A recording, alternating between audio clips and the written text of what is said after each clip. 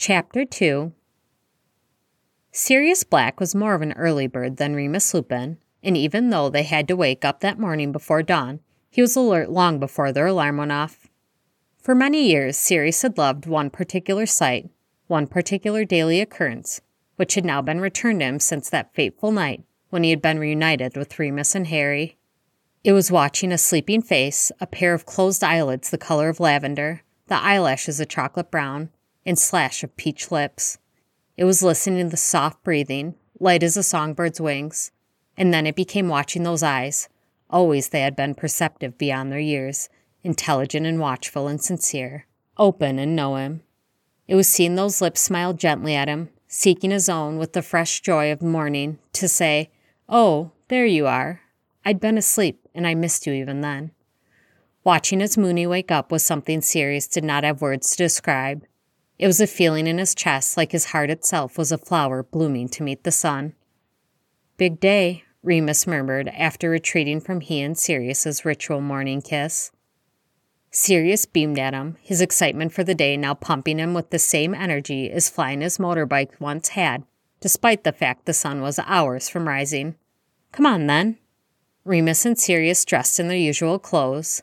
Sirius in his slim-fit jeans, a graphic tee, black leather jacket, and matching black leather combat boots.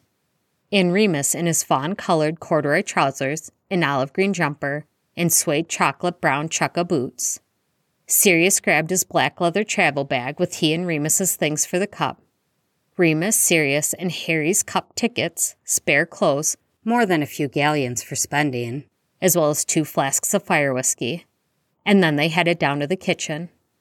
Sirius was bounding down the stairs with all the enthusiasm the day warranted, while Remus followed more sedately and thinking predominantly about tea. They came down to the kitchen to find Arthur and Molly, and to Remus's joy, the teapot and 2 empty teacups were waiting on the table for he and Sirius. "Sleep well?" Molly said from the kitchen stove, where she was stirring a pot of porridge on the stove.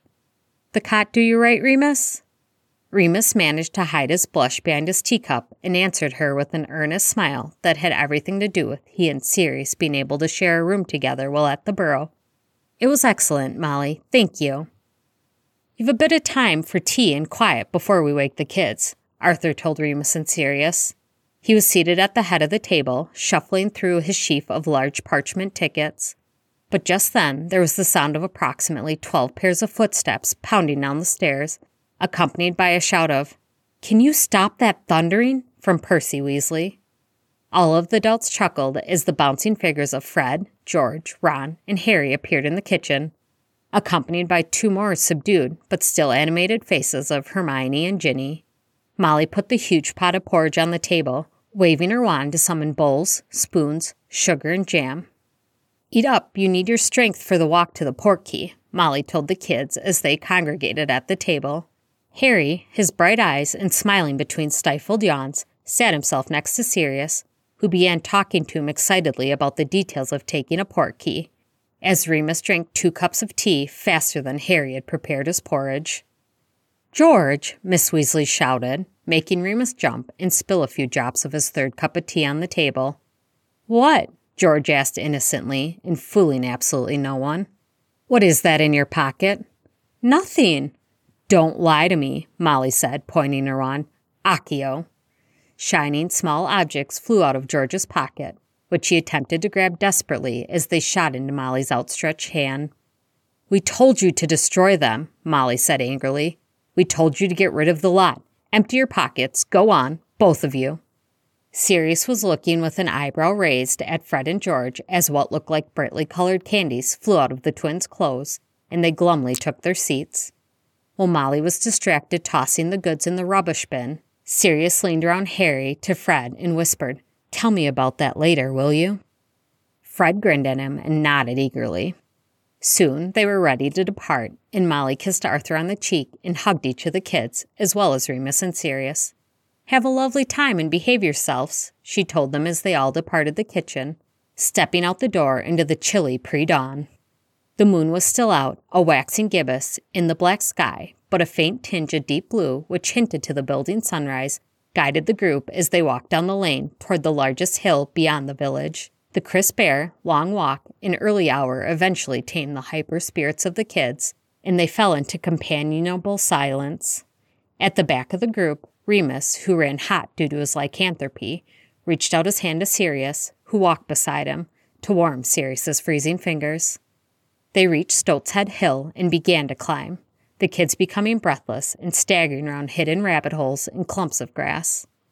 Remus let go of Sirius's hand to move forward and help guide Harry and Hermione, his advanced eyesight in the dark allowing him to point out any precarious footsteps. Harry accepted the help gratefully. His legs were shaking a bit with strain of the uphill effort, and his breath was sharp in his chest. And Hermione blushed at Remus's help, clutching a stitch in her side. "Whew!" Arthur panted as they finally reached the crest of the hill, taking off his misty glasses and wiping them on his sweater. "We've made good time. We've got 10 minutes. Just need to find the port key." Remus looked around in the dark and saw 2 figures silhouetted against the still starlight sky on the other side of the hilltop. They must be the Diggories Arthur had informed them about. "Over there," Remus pointed and said loudly to the group, which had begun spreading out to search, save for Sirius, who had been waiting for Remus's sharp eye to point the port key out for everyone. "Ah, excellent, Remus," Arthur exclaimed, smiling as he strode off to meet Amos and Cedric Diggory as the rest of the group followed. Remus and Sirius in the back once more. Arthur greeted a ruddy-faced wizard with a brown beard who was holding an old boot in one hand. "This is Amos Diggory, everyone," Arthur said. "He works for the department for—" Arthur suddenly stammered. He was shaking Amos's hand, but suddenly seemed to freeze. After an uncomfortable moment, which caused Amos's brow to furrow, Arthur managed to finish. "The regulation and control of magical creatures." Remus's heart stopped beating. Apparently, Arthur had completely forgot about Amos's department, and so had not thought to warn Remus. Beside him, Sirius stiffened. Arthur straightened and composed himself. "And I think you all know his son Cedric?" Remus did know Cedric, of course. He had been a brilliant 6-year student when Remus had been teaching Defense Against the Dark Arts at Hogwarts the year prior. He was captain and seeker of the Hufflepuff Quidditch team, and Remus remembered that he had seen the boy be the first to stand at the Hufflepuff table that dinner in the Great Hall when his condition had become known to Hogwarts.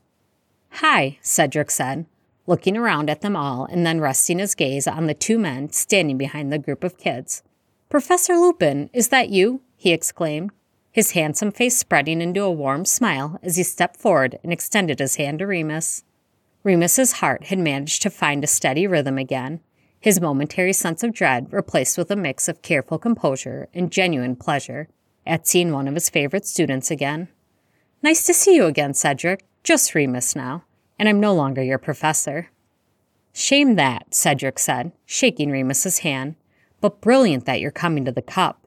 Cedric glanced back toward his father, who was staring at the exchange with wide eyes. Amos, with his role in the Department for the Regulation and Control of Magical Creatures, had been made aware the next day after the news of the Hogwarts professor being a werewolf had broken at the school. Like most witch and wizard parents, he had been shocked as well as affronted that Dumbledore had kept the appointment a secret. Amos had sought out the werewolf registry, a decrepit office in a hidden corner of his department floor, and rifled through the rusty metal cabinets until he found the file he was looking for. Remus John Lupin, half-blood werewolf. Birth date, March 10th, 1960. Mother, Hope Jenkins Lupin, Muggle, deceased. Father, Lyle John Lupin, wizard, previously employed at the Department for the Regulation and Control of Magical Creatures in the Werewolf Registry, deceased. Bitten by Fenrir Greyback on March 5th, 1965. Only werewolf in history to attend Hogwarts School of Witchcraft and Wizardry. Sorted into Gryffindor. Made prefect in his 5th year. Member of the Order of the Phoenix, and fought in the Wizarding War against the Dark Lord's forces. Amos had pulled out the files on Fenrir Greyback and Lyle Lupin and realized how a 5-year-old boy had been bitten by the most notorious werewolf of the present age.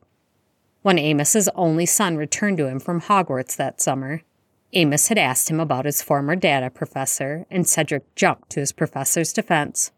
Amos had left any shred of his last remaining reticence about the werewolf Dumbledore had employed at Hogwarts behind at the dinner table that day. Now he stepped forward and shook hands for the first time in his life with the werewolf. "It's an honor to finally meet you, Remus." Remus, taken aback a bit at this, smiled a bit shyly. "Nice to meet you as well, Amos." Amos Diggory then turned to Sirius Black and looked both odd and befuddled.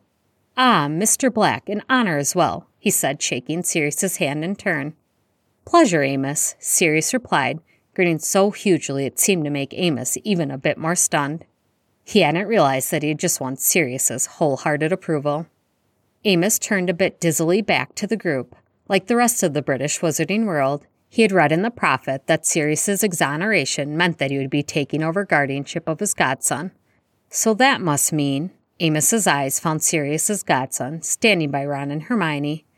"Merlin's beard," he breathed. "Harry Potter." Harry, used to the way people stared at him when they met him, their eyes going immediately to the lightning bolt scar on his forehead, still fidgeted uncomfortably. Sirius moved forward quickly to stand beside Harry as Amos was saying, "Ced's talked about you too, of course. Told us all about playing you last year. I said to him, Ced, that'll be something to tell your grandchildren, that will. You beat Harry Potter." Sirius frowned at that, not sure if he should be more annoyed at Amos's gawking at Harry or at his mentioning that his son beat Sirius's godson at Quidditch. Fred and George scowled, never having quite forgiven Cedric for beating Gryffindor in their first Quidditch match last year. Remus himself remembered how exactly Hufflepuff had come to win that match. It was how he had come to teach Harry the Patronus charm. Harry had stayed silent, and Remus was preparing to speak, to change the conversation topic for all their sakes, in case Sirius said something a bit too harsh, and so that Harry wouldn't have to keep thinking about the match again. When Cedric beat him to it. "Harry fell off his broom, Dad," Cedric muttered, looking embarrassed. "I told you, it was an accident." "Yes, but you didn't fall off, did you?" Amos roared, genially oblivious. "Always modest, our said. Always the gentleman. But the best man won. I'm sure Harry'd say the same. Wouldn't you, eh? One falls off his broom, one stays on. You don't need to be a genius to tell which one's the better flyer." Sirius's approval of Amos Diggory was rapidly evaporating. His eyes had narrowed dangerously, his stance slightly in front of Harry was increasingly becoming opposing, and Remus, with his advanced hearing, could make out the low growl building in his throat. The plan of using Sirius as a distraction if anyone gave too much notice to Harry was simply not going to work in this case. "Are we waiting for anyone else?" Remus asked quickly. "No, the Lovegoods are already there, and the Fawcett's couldn't get tickets," Arthur answered just as rapidly. "It's just a minute off. We'd better get ready." As the group converged in a tight circle on the portkey, Remus moved to stand behind Sirius and Harry, putting one hand on the small of Sirius's back to say, "Steady on." He reached his other arm around Harry's shoulder to touch the portkey. His hand atop Sirius's on the boot. 3, 2, 1, Arthur said, one eye on his watch. And they were all tugged through space by the portkey's magic to the outside of the campground of the 1994 Quidditch World Cup.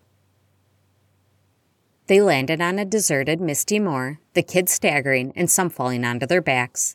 Sirius landed with casual grace, and Remus with the steadiness he possessed between moons, while Arthur stumbled a bit. With everyone righted, they set off to a brisk walk. After a few minutes, the mist began to dissipate, and the tops of hundreds of tents became visible in the distance. After registering with Mr. Roberts, an obliviated muggle who ran the campgrounds, they walked through the gates of the campgrounds, and the Diggories waved goodbye and went off to their own allotted plot. And the Weasleys, Hermione, Harry, Sirius, and Remus walked along the rows of tents. Some of the tents appeared on the outside to be normal muggle tents, but enchanted on the inside, like the one they would be using that night, while others showed magic outwardly. One in the distance was made of silk and looked like a miniature manor, complete with white peacocks tethered at the entrance. Another was 3 stories high with a smoking chimney. Another had a full front garden with flowers and a water fountain. At last they reached their designated spot at the back of the campgrounds, and Arthur pulled out Perkins' enchanted muggle tent.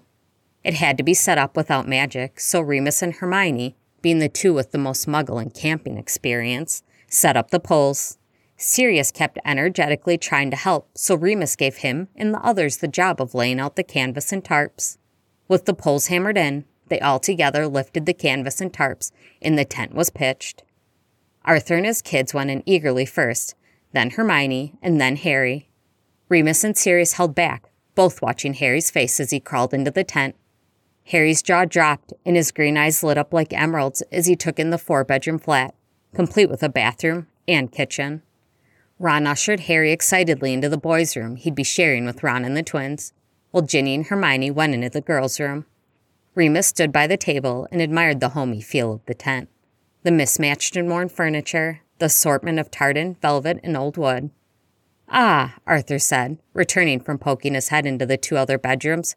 "What do you reckon, boys?" "Remus and I'll share," Sirius grinned excitedly, not thinking twice. Here, however, there was no need to worry about appearances. It was the obvious setup. Arthur deposited his heavy backpack in the room on the right, loaded with clothes and supplies for the kids and their meals, and Sirius did the same in the room on the left with his travel bag. Remus turned his attention to the kitchen and noticed the dusty tea kettle. "We'll need water, I'm afraid." "There's a tap marked on the map the Muggle gave us," Ron chimed up, as he and the other kids were stepping back out of their rooms. "It's on the other side of the field." Remus hid his inward sigh at the distance of the tap, and therefore at the distance between now and a cup of tea, and smiled at Ron. "Well, why don't you all go and get us some water?" he asked, handing the tea kettle and a few pots to Ron, Harry, Hermione, Ginny, and the twins. "And while you're doing that, Remus and I'll fetch some wood for the fire," Sirius said, having returned from he and Remus's room. The kids, eager to explore the campground, hurried to the tent flap entrance. Sirius caught Harry's shoulder on the way out and asked purposefully, casually, "Got the mirror?" "Yep," Harry said, using his free hand, not carrying a pot, to pull the 2-way mirror a little out of his back pants pocket. "Good lad," Sirius clapped him on the back. "See you all back here soon." Remus and Sirius strolled through the campgrounds, pointing out the show-off tents and those that were genuinely impressive to one another. The campground was waking with the morning sun now gaining in the sky, and witches and wizards did double takes as they passed, murmurs trailing behind them as they walked. "That is Sirius Black, that is. Da, Ma, did you see him?" "That means Harry Potter's bound to be here somewhere." Sirius seemed not to notice the tension or the whispered exclamations, and Remus hoped that Harry was remaining inconspicuous, surrounded as he was at the moment by the Weasleys and Hermione. They collected armfuls of firewood from the available stack and made their way back to the tent. Arthur was waiting for them, having cleared a patch of grass for the campfire, and Remus and Sirius stacked the logs into a pyramid shape as the kids arrived back, talking excitedly about running in to see Miss Finnegan and Oliver Wood. With the logs ready, Sirius slightly touched his fingers to Remus's wrist and inclined his head toward the fire. With a soft smile, Remus brought green flames alight in his palm. Fred, George, and Ginny, being the only ones not to have witnessed this feat, stared in awe while Remus reached his hand into the heart of the wooden pyramid, and a green-tinged fire soon roared. Soon the group was eating sausages and eggs and drinking tea, sitting cross-legged on the grass in front of their tent. Sirius sat beside Harry and his friends while Remus hung back a bit. Their tent was in the thoroughfare of the campground, so members of the ministry walked by regularly, waving and hurriedly giving greetings to Arthur, and balking or tripping a bit at the sight of Harry and Sirius, though none seemed to be able to get away from their duties to be able to linger. Throughout the afternoon, the kids would wander off for an hour or so to explore and return for drinks or snacks before heading out again. A few ministry worker friends of Arthur's seemed less busy as the game grew closer, with their final preparations done, and chatted with him while Sirius sat beside Remus, Barty Crouch Sr. among them, looking exhausted and pale, but assuring Arthur he was just overworked from the cup. When any of the visitors noticed Sirius, he simply said hello politely and returned to talking to Remus, so they got the message and left him alone. As afternoon came, the noise of the campground rose accordingly, and by dusk the orange and pink-tinged sky seemed to be pulsing with excitement. As night fell, magic erupted in sparks, and trinket salesmen were running around the tents, selling luminous rosettes, hats and dancing leprechauns and shamrocks, or roaring Bulgarian lions, flags that played national anthems while they waved, collectible figurines of the players which moved about. Sirius bought handfuls of goods, passing them along with the spectator glasses, omnioculars, to the kids with a huge smile. He got Ron an animated figurine of Victor Crumb and a dancing shamrock hat. Fred and George also got shamrock hats, as well as scarves and enchanted voice-carrying amplifiers for shouting. Ginny, a miniature firebolt. Hermione, a few brilliant rosettes. And Arthur, an Irish flag and a pair of omnioculars. "Oh, don't bother," Arthur began to say about his gift, but Sirius shushed him. "You set all this up for us and are hosting us in the Burrow. Come now, Arthur." Arthur looked a bit shy at first, but indulged at last, allowing Sirius to put some of the sparkling green and gold face paint on his cheeks he'd bought for them all after the kids' faces were appropriately decked out. "Your turn, Moony," Sirius said, turning him with sparkling paint-covered hands. "Oh, no, you don't," Remus shook his head, laughing. Sirius waggled his eyebrows and leaned a bit closer. The rest of the group was distracted by their souvenirs and growing excitement, so they didn't notice. "You can't possibly know," Sirius said, his voice a growl low in his chest, "how brilliant this will make your eyes look." Remus blushed, his heart stammering, and not at all from the anticipation of the Quidditch World Cup. "Please," Sirius whispered, his dark eyes twinkling with pupils dilated over large. Remus exhaled. "For you," he relented. Sirius cheered and touched long fingers to Remus's temples and cheeks, giving him golden green sparkling stripes that were so bright they almost made the scars and faint lines disappear. But as Sirius completed his finishing touches, he let one non-painted finger trace along the scar from the July full moon, which Remus spent locked in the cellar at Hope's cottage, the wolf scratching in frustration. His finger trailed along the scar tissue there, and he looked Remus in the eyes, feeling the exact same way he had that morning watching Moony wake up, and thinking he hoped that his face and eyes reflected silently the message, "You are beautiful." Remus reached for the paints in Sirius's hands and took immense pleasure in the excuse of touching Sirius's face, painting his sharp temples and smooth cheeks with sparkles of green and gold. Sirius's alabaster skin was flushed with excitement, his eyes shining like stars in their own night sky. And then a deep, booming gong rang out throughout the campground, and in the same instant, green and red floating lanterns blazed in the twilight, leading the way to the stadium.